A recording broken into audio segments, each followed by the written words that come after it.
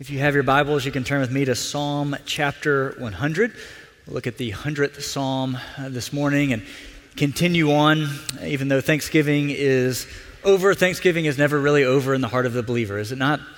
Then we continue on post-Thanksgiving with a spirit and a heart of thanksgiving as we move into this Christmas season, which should evoke in us another and new layer of thanksgiving, reminding us that God has made a way for us through Jesus. So 3 quick questions as we turn to Psalm 100. First and foremost, what are you thankful for? I hope that you had a moment and some time as this Thanksgiving season hit that you could stop and pause and count your blessings and name them one by one, that you could think through all the ways in which the Lord has blessed you. And I hope that you verbalized them out loud and that you had a string by which it just continued and continued, whether you fell asleep doing it or whether you had to go ahead and start eating before you got to the end of your list. I pray that you had that intentional time to stop and say thank you for what the Lord has blessed you with. But also, secondly, and maybe even more important than what are you thankful for, but to whom are you thankful? It's good to know what you're thankful for, but also to recognize to whom you are thankful for what the Lord has done. I know the older I've gotten before, as a kid, you're thankful for the stuff. You're thankful for clothes, you're thankful for the toys, you're thankful for food and all that kind of stuff. But as the older you get, you become more and more thankful for your parents and the provision of those things.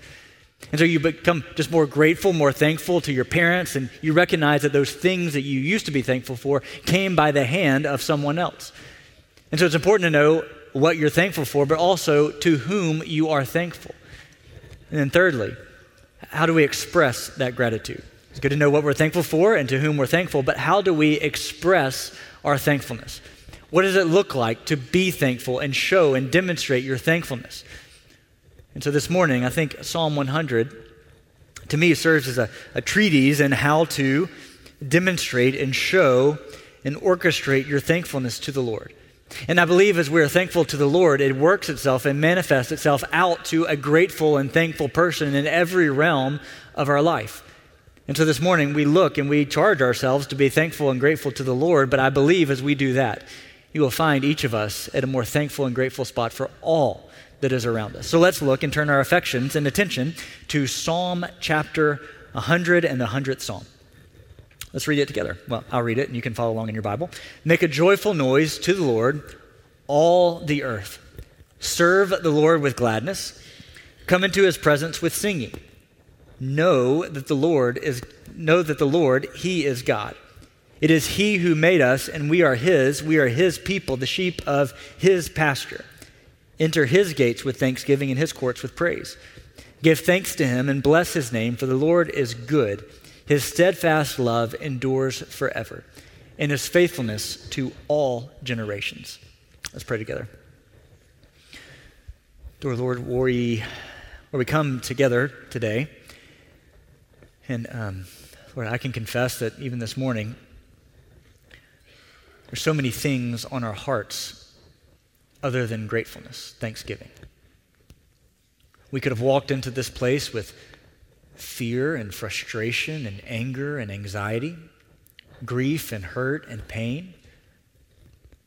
Maybe this week we found ourselves in places that we never thought we would be, doing things or saying things that we never thought we would, and so we find ourselves in a different spot today. I pray that we don't leave this sanctuary the same way that we came in. I pray that our hearts would be more in tune to your will and calling in our lives, that we would be more grateful, more thankful to you for all that you have done in, through, and to us. We recognize in these short few verses, there is so much richness to be found. So Lord, don't let us stay the same. Work in our hearts, work in our souls right now, Lord, as we work through this time. It's in Jesus' name we pray. Amen. The first thing that we see from these 5 verses, and I'll give you the cliche of the morning, would be to look at the attitude of gratitude. To look at the attitude of gratitude that the psalmist would give us. Look at the verbiage, the wordage that he gives here: to make a joyful noise to the Lord, all the earth. To serve the Lord with gladness. To come into his presence with singing. Enter his gates with thanksgiving and his courts with praise. Give thanks to him and bless his name. There's a lot of joy-filled words that the psalmist would use to remind us that this is not entering into his gates with grumbling and griping and downcast, that we're entering into his courts with thanksgiving and praise, with gladness. Charles Spurgeon said of Psalm 100, he said, "Our happy God should be worshiped by a happy people. A cheerful spirit is in keeping with his nature, his acts, and his gratitude, and the gratitude with which we cherish for his mercies." Yeah, I love that thought. Our happy God should be worshiped by a happy people. That at times we look at God and we think about God just being cosmically angry at everybody and everything at all times. We just think he sits up in heaven just angry with all creation. But you see, how does he ask us to enter his courts? With thanksgiving and with praise, with a joyful noise, all the earth. That he calls us and would require and ask us to come with thanksgiving and joy in our hearts over what he has done in and through and for and to us. So you see, three ways in which we give a joyful noise to the Lord. The first is shout, make a joyful noise. We make a joyful noise, all the earth. The desire, as Revelation would say, that every tribe, tongue, and nation would be singing praise around the throne, that we would make a joyful noise. So are you in your life making a joyful noise to the Lord? Are you serving the Lord with gladness? Are you coming into his presence with singing? Just a few weeks ago, I think these verses maybe came alive more in my heart than in a long time. I said just a few weeks ago, or maybe Tommy, you were sitting right now, right after the fire hit and sitting in this room contemplating how we were going to have worship here in this sanctuary. It was important to me as we've had this attack on our church that we would meet together and worship on the same space by which was attacked. I thought that was important. So as we were sitting here, we recognized for the first time that gasoline had been poured right down this aisle and this aisle right here. And my heart began to be so downcast to think we're not going to be able to meet here in this building together to sing and to worship together. And so my heart began to be downcast as we thought that the next best option was the parking lot. Not quite what we wanted to hear. My heart further got downcast as we moved that parking lot worship service to the parking garage, the municipal parking garage. The first Sunday back, it felt like there was some defeat in my own soul. But as we walked in, as the service began, the very first song that we sang from our lips was what? To God be the glory. Great things he hath done. So loved he the world that he gave us his son. In the midst of all that we were facing, in the midst of all the frustration and even anger at what was happening and maybe fear, all the things lingering in the air, to come together as a faith family and sing those all-important words, to God be the glory. There was something different in the air. They were not words on a hymnal that we were singing out because it was part of the service. It was something deep in our souls to say, to God be the glory. Great things that he's doing in our midst here and among us, that he is doing something here and among us. And so we're singing it out differently than we had in the past. Because we recognize that the Lord is working. He's doing something right here, right now. And so to sing out, to make a joyful noise to the Lord is not an expression of service in which you read the hymnal and you say, to God be the glory, great things he has done. No, it's to echo a cry in your heart to say, to God be the glory. As you leave this place on Sunday mornings to sing the doxology, praise God from whom all blessings flow. It's a recognition. Or thank you for all the blessings that are before us and have come before us. Friends, to make a joyful noise to the Lord is a recognition. To serve the Lord with gladness is a recognition. To come into his presence with singing is a recognition that he is a good God. That he has made a way for your salvation where we could not make it on our own. And so we most assuredly come into his presence with thanksgiving, because how else could we come? With pride? I would think not. We come with thanksgiving, recognizing in full recognition of what he has done, and the scripture will continue on. But you see how important the idea of thanksgiving is to our Christian existence. If you would turn for just a moment to Romans chapter 1, you can see clearly how when we as a people refuse to to give thanks or to honor the Lord for what he has done. You see the spiral pathway that Romans 1 takes. In Romans chapter 1, Paul is writing about those that are unrighteous and who have taken a pathway towards unrighteousness. And Paul writes there in Romans chapter 1, he says, although they knew God, they did not honor him as God or give thanks to him. But they became futile in their thinking, and their foolish hearts were darkened. The people would rather worship creation rather than creator. And you see this all-important passage. It says, although they knew God, although they had head knowledge of his existence, they didn't honor him or give thanks to him.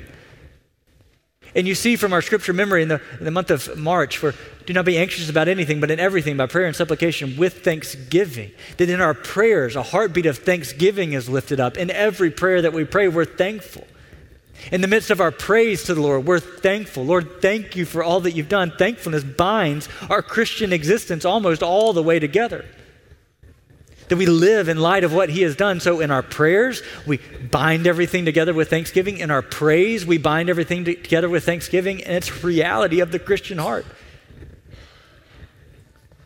We don't want to become futile in our thinking. We don't want to have our foolish hearts darkened. To refuse, even though we know God and what he has done, to refuse to give him the praise and the glory and the honor and the thanksgiving that he deserves. Because number 2, we see the recognition of whose we are. You see, verses 1 and 2 would lead us into this pathway to show us 3 expressions of our thankfulness. And verse 3 gives us the why of why we do it, along with verse 5. You see, verse 3, know that the Lord, he is God.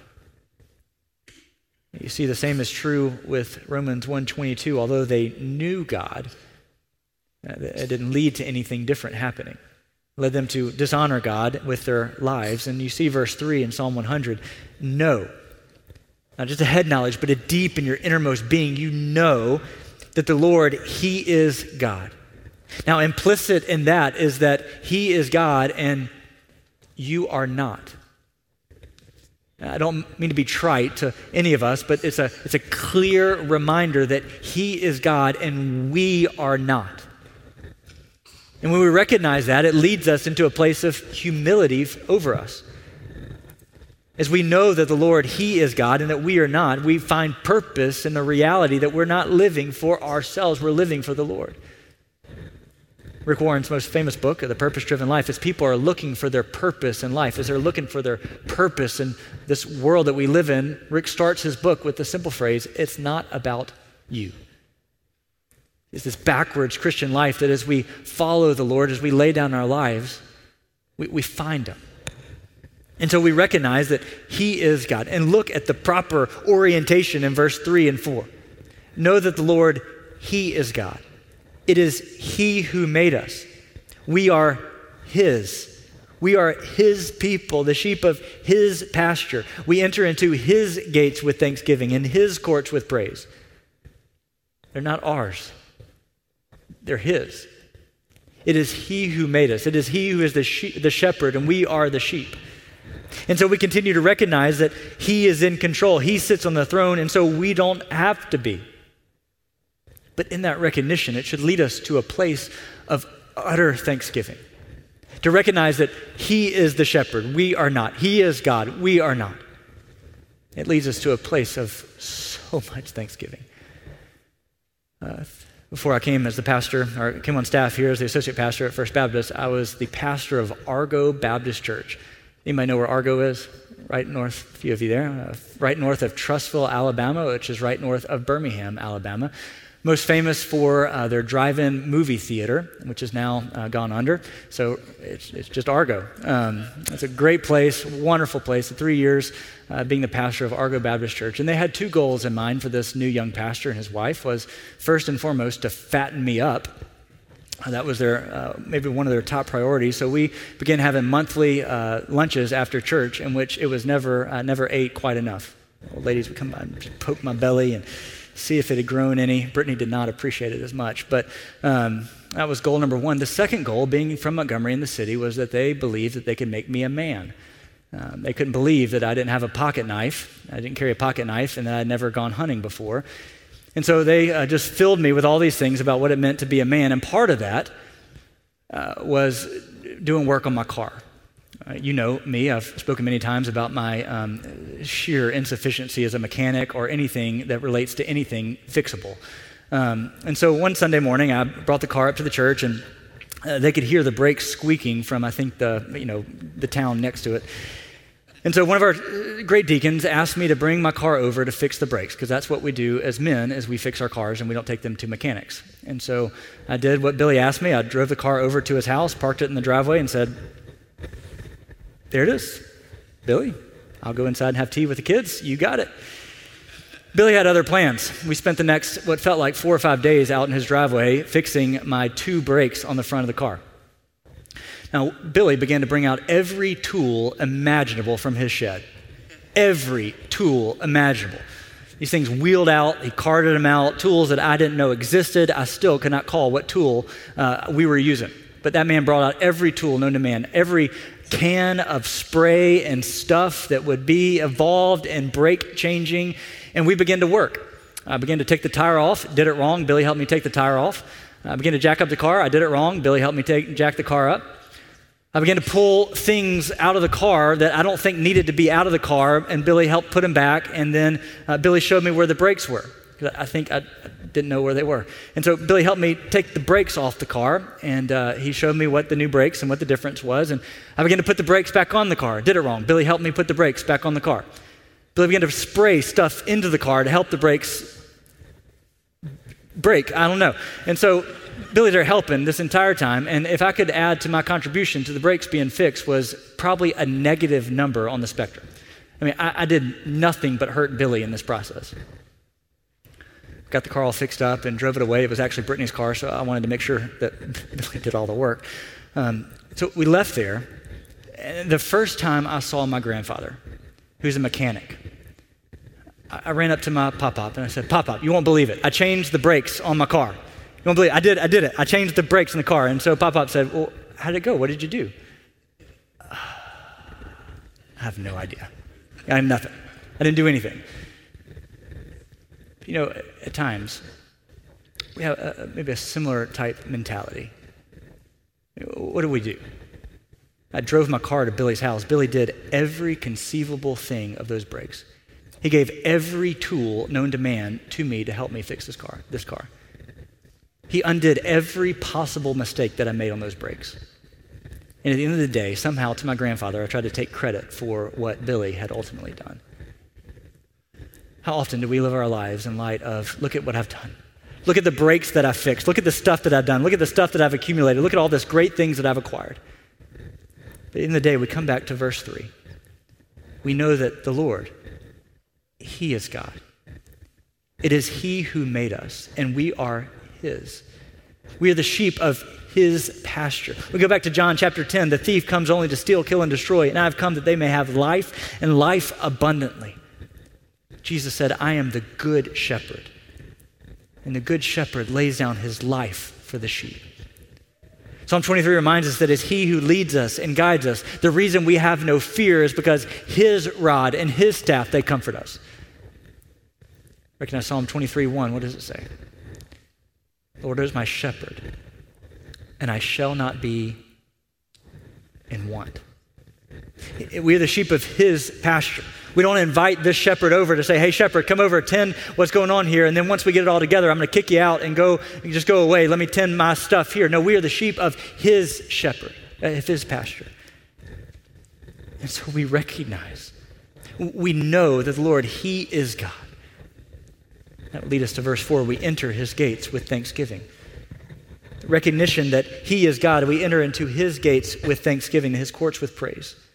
Verse 5 gives us the underpinning, the foundation for all of this when it says, "For the Lord is good, and His steadfast love endures forever and ever, and His faithfulness to all generations." The reason why we give thanks, the reason why we celebrate, the reason why we sing as a people is because He is worthy of it.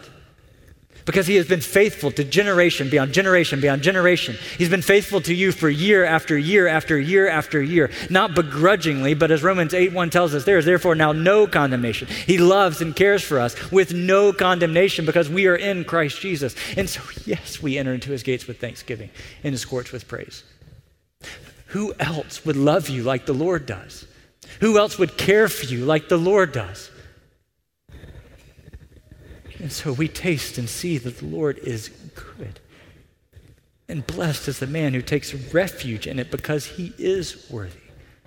The wages of sin were death. But thanks be to God, the free gift is eternal life in Christ Jesus. And so we come to Psalm 95 as we land the plane this morning, as we turn back just a few chapters, or a few Psalms over to Psalm 95. Would you turn in your Bible to Psalm 95? Because I believe Psalm 95 and Psalm 100 are so closely linked to one another. And if Psalm 100 doesn't hit you where it doesn't get you where it, I can't figure out what I'm trying to say. If it doesn't hit you right, then Psalm 95 might do the trick, okay? So Psalm 95, almost in the same vein and the same heartbeat. Oh, come, let us sing to the Lord. Let us make a joyful noise to the rock of our salvation. Let us come into his presence with thanksgiving, and let us make a joyful noise to him with songs of praise. For the Lord is a great God and a great king above all gods. That he is not little g amongst other gods, that he is the one, the true God, and he is a great God. In his hand are the depths of the earth, and the heights of the mountains are his also. The sea is his, for he made it, and he formed the dry land. An assured reminder of why he is God and we are not. Because in his hands are the depths of the earth, the heights of the mountain, the sea is his, and he made it, and he formed the dry land. Which reminds us that we bring him all of our anxieties, our small, big, large, everything in between. We can bring everything to him because he is God, and in his hands he holds all things together. Oh, come, let us worship and bow down. Let us kneel before the Lord our Maker. For he is our God, and we are the people of his pasture, the sheep of his hand. Today, if you hear his voice, do not harden your heart. As we conclude this morning, that's our invitation. From the pen of the psalmist to us. Today, if you hear his voice, if you hear the voice of the Lord calling out to you right now, if you hear his voice speaking to your heart, do not harden your heart. Romans chapter 1 reminds us of the pathway down to a hardened heart. We see it in Romans 1:21, though they knew God, they didn't honor him or give thanks. So we have a choice in how we respond to the Lord's calling this morning. We can choose our hearts towards rejoicing and thanksgiving. We can choose to pin our hearts to say, Lord, I thank you for all that you have done. Or we can harden our hearts and not give honor and glory and praise to what the Lord has done in, through, to, and around each of us. Let's pray together. Dear Lord, help us. Lord, we pray that we would, afresh and anew today, tune our hearts towards worship and thanksgiving. Where we confess at times we get focused on all the things that we have done, we have achieved, and we forget that we are the sheep of your pasture. We believe that we have protected ourselves. We believe that we have secured ourselves, but ultimately at the end of the day, Lord, we fear not because you are with us.